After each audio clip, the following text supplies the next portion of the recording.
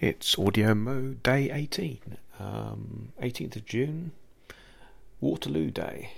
It used to be a public holiday in the UK that celebrated the victory against Napoleon in the Battle of Waterloo.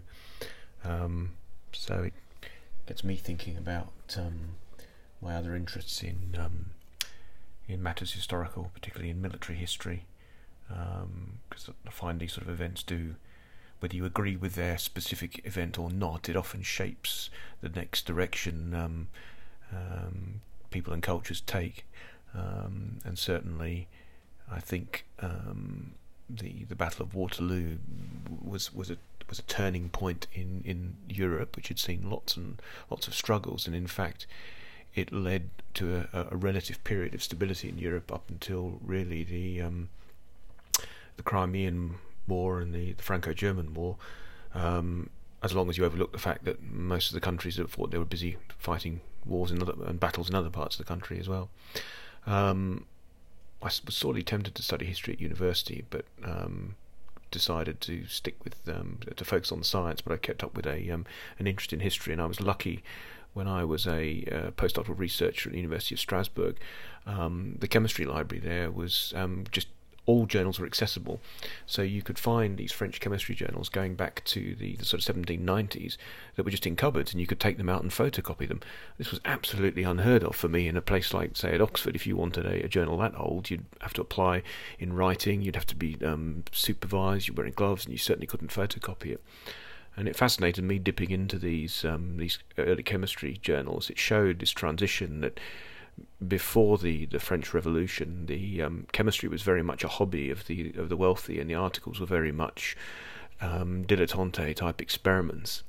But I noticed as you got into the late 1790s and early 1800s, it became very much a almost like a citizen science type reporting. People were doing chemistry to understand how they could make, for example, better quality gunpowder and that sort of thing. So looking at different forms of saltpeter and how that could be purified and cleaned up.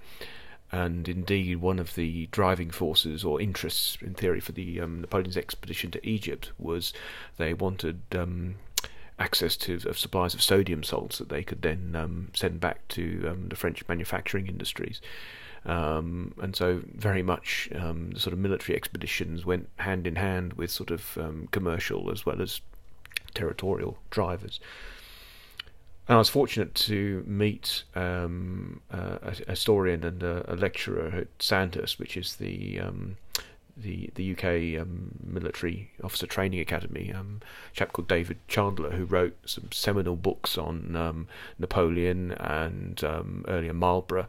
And this, I met him just after he'd retired, but he was still on the conference circuit, and I was able to go to some historical conferences as well as chemistry ones while I was over in Strasbourg, which was good. And it was really interesting meeting him, because he took we went on some visits around where we were in northern Italy, to a battlefield of where Napoleon had one of his great early victories at Marengo, and David would stood there and sort of narrated and described what we would be seeing if we were there at the battlefield, and it was a wonderfully evocative piece. And again, I'm cursing myself, why didn't I think about recording it? But of course, back then, mobile phones and simple, easy, portable recording devices didn't exist.